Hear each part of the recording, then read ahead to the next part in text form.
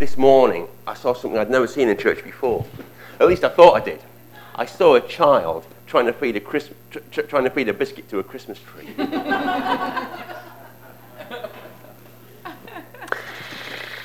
On Tuesday morning, and this was not deliberate, I shared my breakfast with my laptop.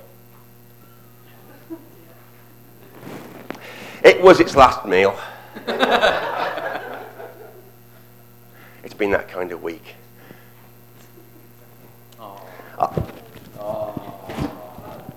With Pentecostals, we do audience response. Come on. I can dance if you like, but I'll just, that's not the point. So, I want to thank you for your prayer, John. And John said,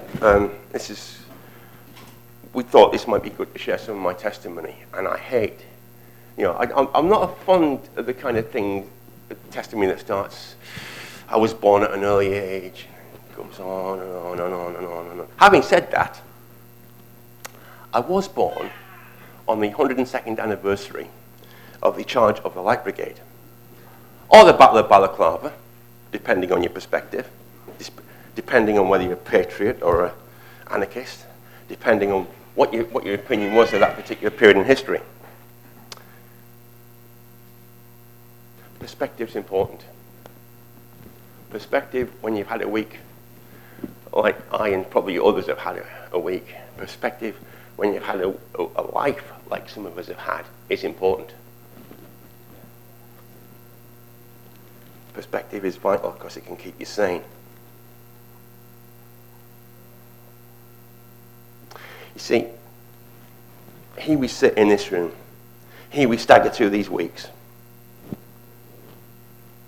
But if we're in Christ, the Bible says we are seated with Christ. If we're Christians, we are seated with Christ in heavenly places. And it's an act of faith then.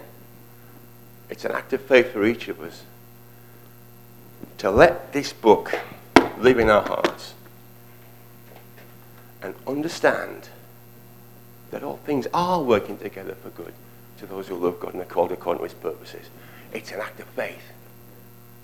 It's not head knowledge. It's determination. It's conviction. It's pressing into what God said about himself and about me and about you.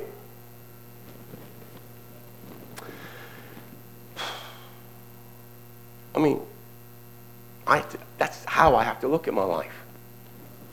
That's how I have to look at my life. I was born handsome. I had an accident when I was born. And it went from there. Not all miserable, a lot of it good. But events happened. There were...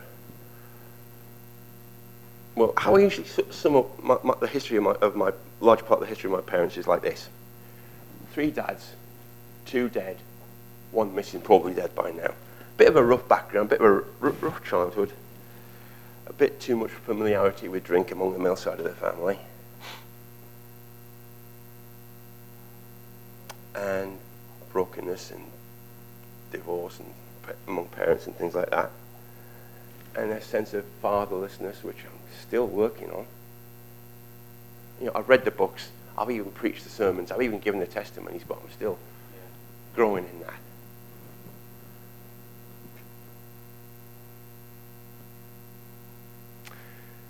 And growing up a bit lonely because of the family background. I just didn't feel like being vulnerable and relating to people. But God used some of that when we got a new stepdad. We got the first stepdad. And we moved from the northeast to Carlisle. And this was not the soft drunk, this was the more violent drunk. Not that bad, but bad enough. But the one thing he did was, in order to kind of make sure things were tied down, he took me to the local YMCA. Got me involved in that. It was good. Wasn't particularly Christian for a YMCA yet. Well, it was actually particularly Christian, relatively Christian. But I grew in it, but I would just go there, turn up for half an hour, maybe go back home again, because it just wasn't relating to people. Funny thing was, I've told you some of this, an atheist is largely responsible for me becoming a Christian. Alan Mosscrop, I don't know if he ever got saved, Floss we called him. But he used to hang with, he used to hang about with in the YM quite a lot. And he used to be like a big brother to me, and he kept me there until the Christians cottoned on. Until something happened, and until people started actually getting saved. And we're good at this, guys, but let me encourage you, we need to be able to relate to those that aren't in this circle. Yeah?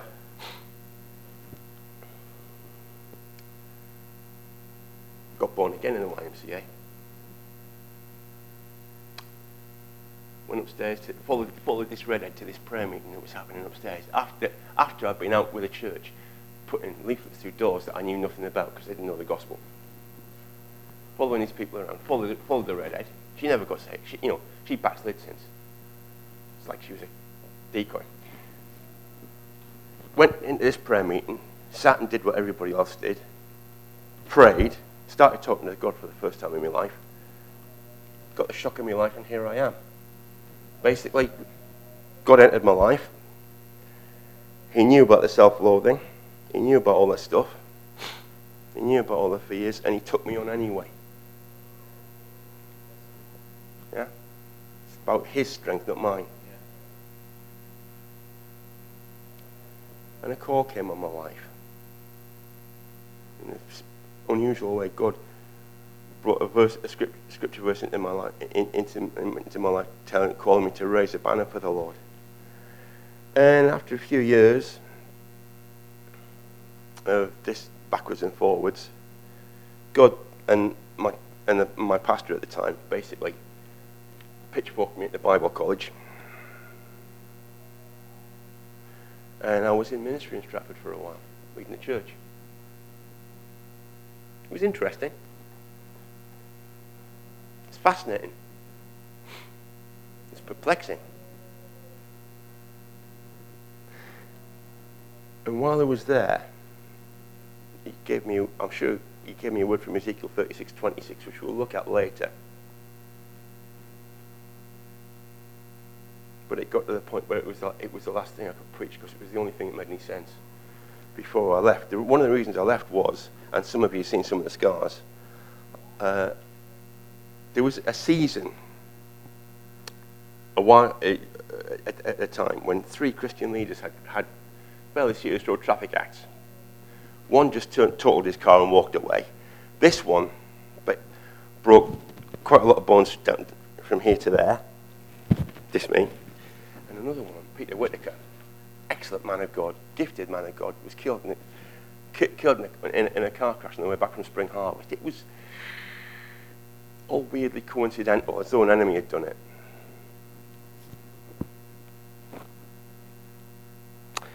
So I went from one church to another for various reasons, with the family, with the kids and the wife, the then wife.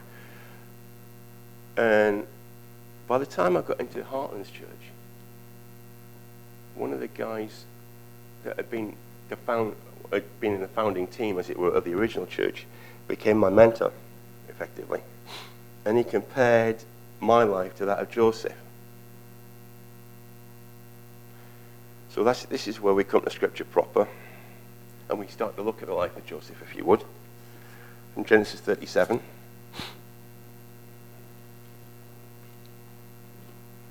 Might even come up on the screen, so I'm told.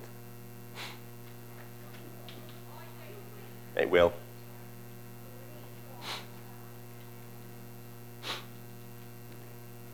There we go. Oh. Yeah, we go. 1 to 11. Jacob lived in a land where his father had stayed, the land of Canaan. This is the account of Jacob. Joseph, a young man of 17, which was the age I was when I got saved, by the way, was tending the flocks with his brothers, the sons of Bilhah, the sons of Zilpah, his father's wives, and he brought their father a bad report about them.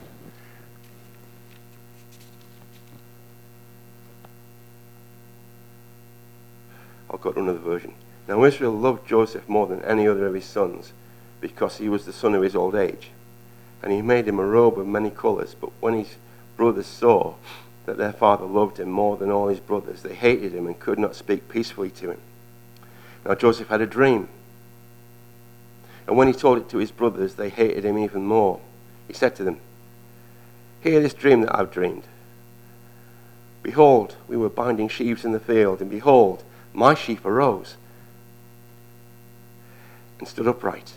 And behold, your sheaves gathered round it and bowed down to my sheaf." His brother said to him, "Are you indeed to reign over us? Or are you indeed to rule over us?" So they turned him even, they hated him even more for his dreams than for his words. Then he dreamed another dream and told it to his brothers and said, "Behold, I have dreamed another dream. Behold, the sun, the moon, and 11 stars were bowing down to me." But when he told it to his father and to his brothers, his father rebuked him and said to him, "What is this dream that you've dreamed? Shall I and your mother and your brothers indeed come to bow ourselves to the ground before you?" And his brothers were jealous of him. Happy families. And his father kept the saying in mind. Joseph. Was he a spoiled brat? Sounds like it a bit. Yeah, I think of him as Rachel's reward. Rachel was one of Jacob's wives. And she could not conceive. She could not have a baby. She waited years and years and years and years. The other mother had babies. She even got the house servant to have babies on her behalf. But she was heartbroken. And eventually the miracle happened, and his name was Joseph.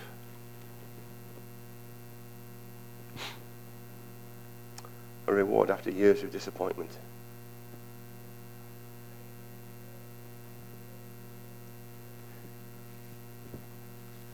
Favor is good. Favor from God is good.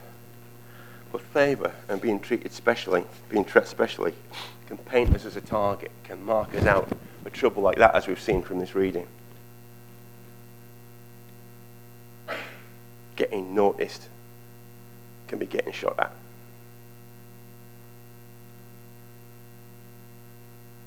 What do you do when somebody else is blessed? What do you do with somebody else's blessing? What do you do with somebody else's prosperity in whatever area? Do you envy? Think about that. Do you encourage? Do you thank God with them? Or do you just evaluate? Do you just say, "That's good, God. How do I get that?" You talk to God about it.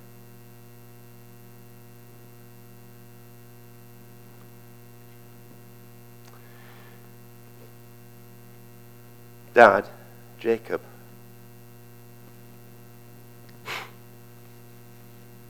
I'll put down here because I like alliterating things. Careless cat from verse 5.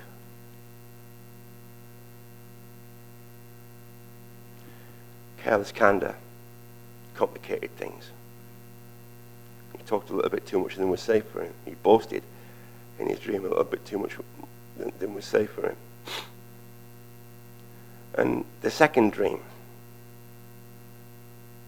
even his dad, even Jacob, was shocked, perhaps disappointed, disgusted, but he thought about it. A bit like Mary when Jesus was about to be born. She hid these things in her heart when the angel spoke to her. I was thinking about DNA groups.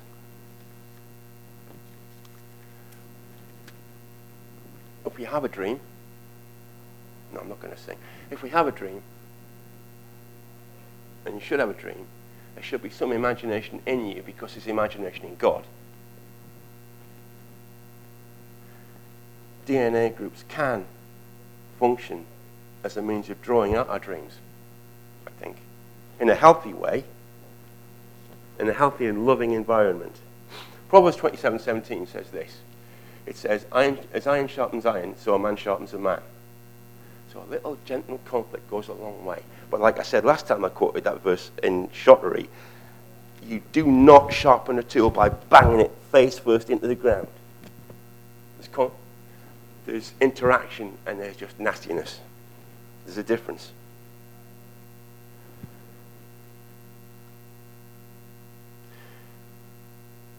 Ephesians 4, verse 15, 13, talks about speaking the truth in love. There's a balance. You've got to speak truth because you're in the image of God, but you've got to speak love, lovingly, because you're in the image of God. That's how to do it. Truth. An opinion is only an opinion. A fact is only a fact. It's a fact. I said to somebody the other day, something like this. Suspicion is neither a fruit nor a gift of the Spirit. Walk in the truth. Elvis Presley. Oh, there's a change. Elvis Presley, he kind of was a pioneer in remote control television, in a manner of speaking. He had a device for switching his televisions off. I say televisions. He had to have televisions. Because he would shoot them. And a revolver. He got bored. Bang! Telly's off.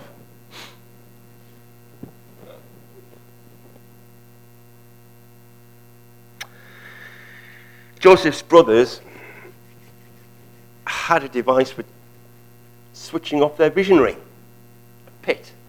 A hole. So, this next part of Genesis 37.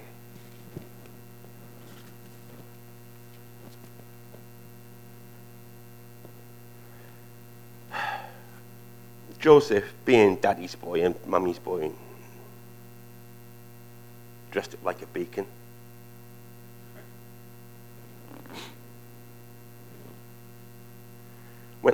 Was sent to look by his dad for his brothers.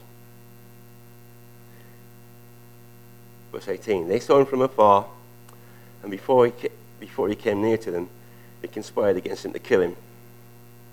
They said to one another, "Here comes this dreamer. Come now, let's kill him and throw him into one of the pits. Then we'll say that a fierce animal has devoured him, and we will see what will become of his dreams."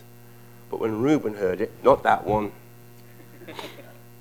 he rescued him out of their hands. Maybe, I don't know, maybe, saying, "Let us not take his life." And Reuben said to them, "Shed no blood. Throw him into this pit here in the wilderness, but do not lay a hand on him, that he might rescue him out of their hand to restore him to his father." So when Joseph came to his brothers, they stripped him of his robe, the robe of many colors that he wore, and he took him out and threw him into a pit. The pit was empty. There was no water in it. Then they sat down to eat and got on with life and waited. And things happened. And they had a bit of a planning. Decided to make some money out of it and sell him on to some people, some slave traders, some foreigners. Got him out of the country into Egypt. Pardon me.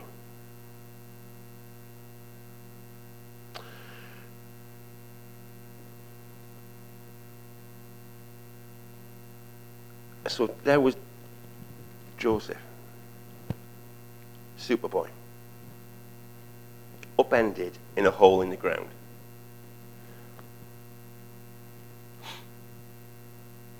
In a pit, in a dry, it says a dry, waterless pit. All in his Todd, no provision, no resources, just having to stay there, just having to sit there and wait. I got like that, in a manner of speaking. I had my wilderness years. I got to the point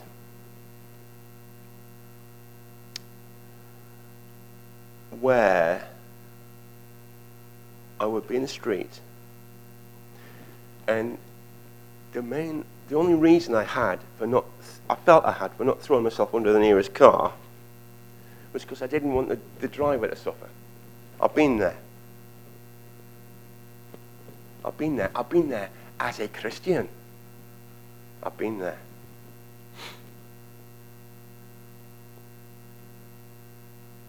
When my purpose went, when the point of my life went, when I was having my desert experience. There's a technical term for it, and it's not as, by the grace of God, it's not as scary as it sounds. I was demonized. There was something going on in my life. There was something from the enemy living in me that shouldn't have been there, that had happened, so I'm told, when I was hit by this car. There was a trauma happened, and there was an entrance for something evil, which just kept me low and low and low and not daring to expect anything because not wanting to be disappointed yet again. That's where I was. But I got delivered. I got set free and I started to live again. But for me, that means I was demonized, I was delivered, but I have to be disciplined. Self-control is a fruit of the Spirit and walking in the Spirit. And 2 Corinthians tells us to take every thought captive to the obedience of the Lord Jesus Christ. To cooperate in Christ being formed in me. And by the way, Christ is being formed in me. Christ is being formed in me. That was a massive formative word for me in the church I was in previously. That was the one thing out of about 4 or 5 years of Jamie's teaching that I still remember, that one phrase. Christ is being formed in me. I may look, feel, and smell like a hopeless wreck, but Christ is being formed in me. And he's being formed in you. Yeah. Sometimes whether you're responding to him or not. Sometimes when the effluent is interfacing with the air conditioning in a marked manner, Christ is being formed in you. That's what he's about.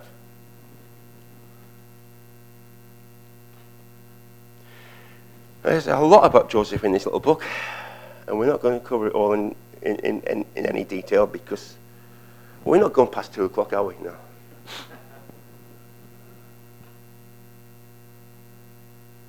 Joseph was sold into slavery, as you know.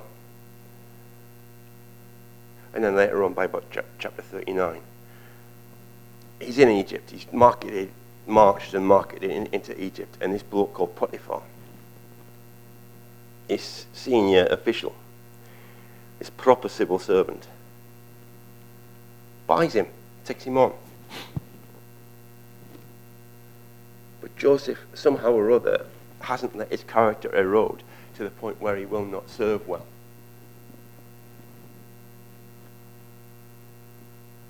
It's a good point. I like that. That just occurred to me. I like that. I should have written that down.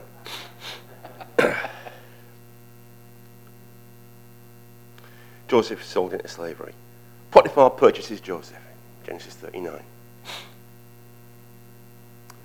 Mrs. Potiphar.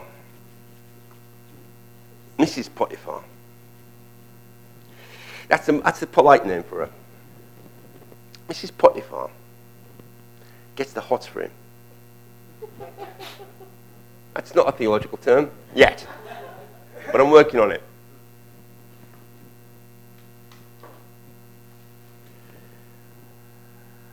Joseph maintains his integrity, stands up for himself, and because he does the right thing, how does God reward him? In the slammer you go. Doesn't always make sense, folks, but we have to trust, and this can sound so trite unless you've been through a bit of stuff. You have to trust that God is working all things together for your good. Otherwise, you backslide and live a miserable life, or you crack up and become a fanatic. It can't be done.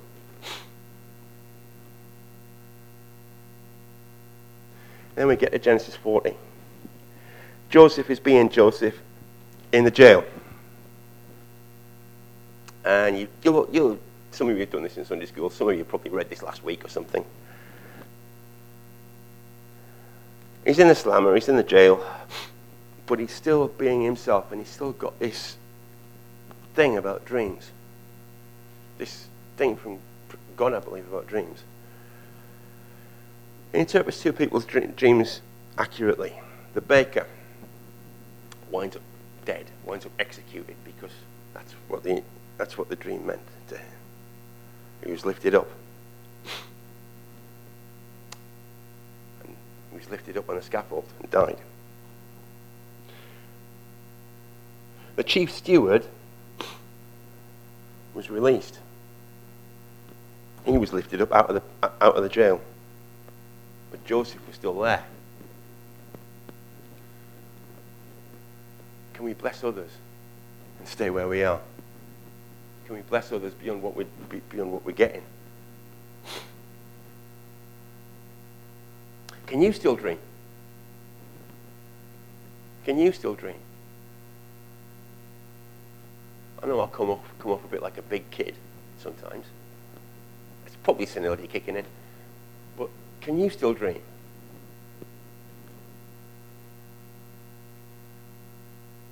One question you need to ask yourself. Have you still got some faith to see God do something in you and with you and in your life? Here's another thing. Repeating a bit of what I said earlier. Have you got a heart for other people's dreams? Can you help other people's dreams? John's got a lot of vision for this church. And part of being part of this church is for us to have a heart for the dream that's been put in his life. But we need to be expecting God and allowing God and releasing God to give us dreams. I ain't good at it. I'm not good at it. I just think I challenge myself, because there's a thing that can happen in a church, and I've seen this, right? You spend a lot of time talking about the vision, and it's this big thing, and it's from the front, and it's a master plan, and it doesn't actually happen. It looks exotic and fantastic. And, well, it's my conviction that a lot of the time, the best way to have a vision for a church is for everyone to get their own vision and watch it meld together. But we need to stand with John. We need to stand with the rest of the leaders here in the vision that God's given them and the dreams that God's given them. And we need to learn to dream like they do. It goes on. Genesis 41, there's this thing that Pharaoh has a dream, and Joseph still being Joseph, still showing integrity, still having a good name, maintaining a good name. Pharaoh has this dream about 7 fat cows and followed by 7 lean cows. And Joseph interprets this as 7 fat years for the nation of Egypt and 7 lean years. And as a result of that, the nation's saved. The Pharaoh prospers. And Joseph is honored. Would that the church could prophetically speak truth to power today? We need to pray for organizations like the Care Trust and Christian Institute that would graciously, that graciously Christians might get involved in formulating policy, like Joseph, one of God's people, got involved in policy in that day. I'm not saying I'm not going to particularize that in any way, because I don't know. I'm not that clever.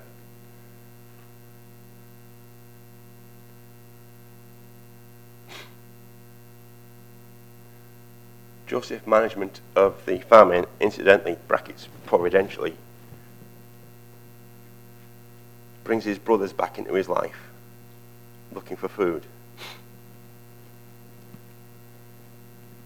Okay, a quick look at Genesis 42:9, if I can find it.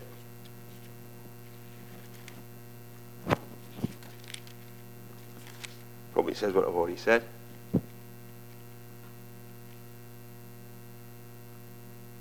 Joseph remembered, this is all these years later, Joseph remembered while he's in Egypt, the dreams that he had dreamed of them. And he said to them, "You're spies. You've come to see the nakedness of the land." They were back. God had vindicated him. Things had happened. They'd, in a figure, sort of bowed to him. But he still didn't trust him. And he was prepared to forgive him, but he still didn't trust him. There's a difference sometimes, folks.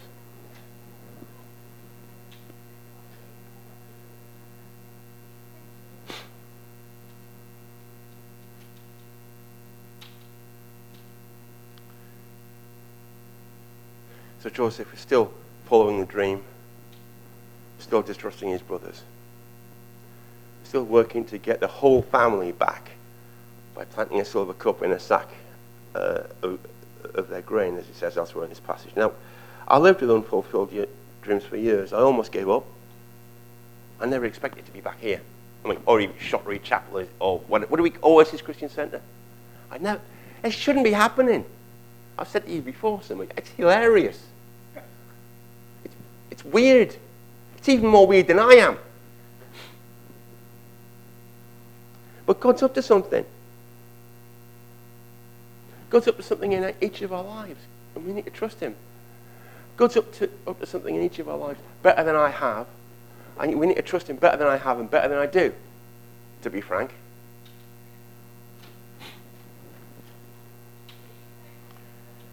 I know. Joseph forgave his family extravagantly. And I had to systematically forgive a number of people, a number of church family even.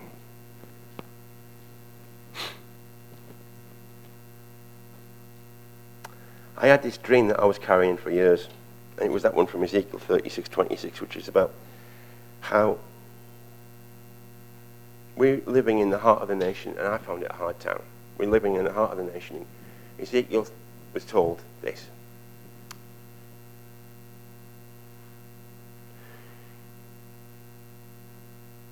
That God wanted to, and God would, turn this rock-hard heart of the nation that they were in into a heart of flesh. Which meant to me that it was going to stop just being dead and boring and flat and not circulating life like a real heart would.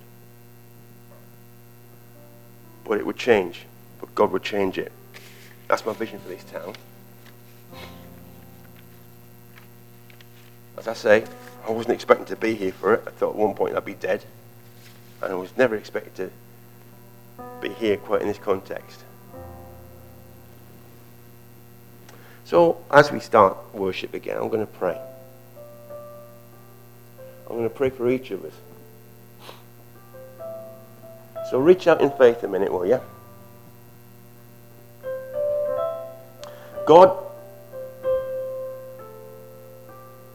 I just ask you, Lord, to cleanse, to open the channels in our minds, to open the channels in our hearts and spirits.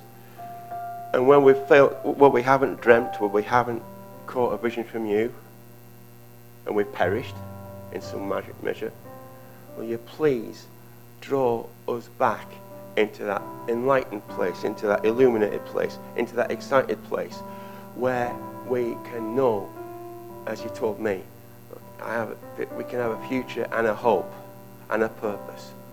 Will you release us, Lord, to get excited about the future, each of our futures. Release our dreams, oh Lord, I pray. In your name. Amen. Right.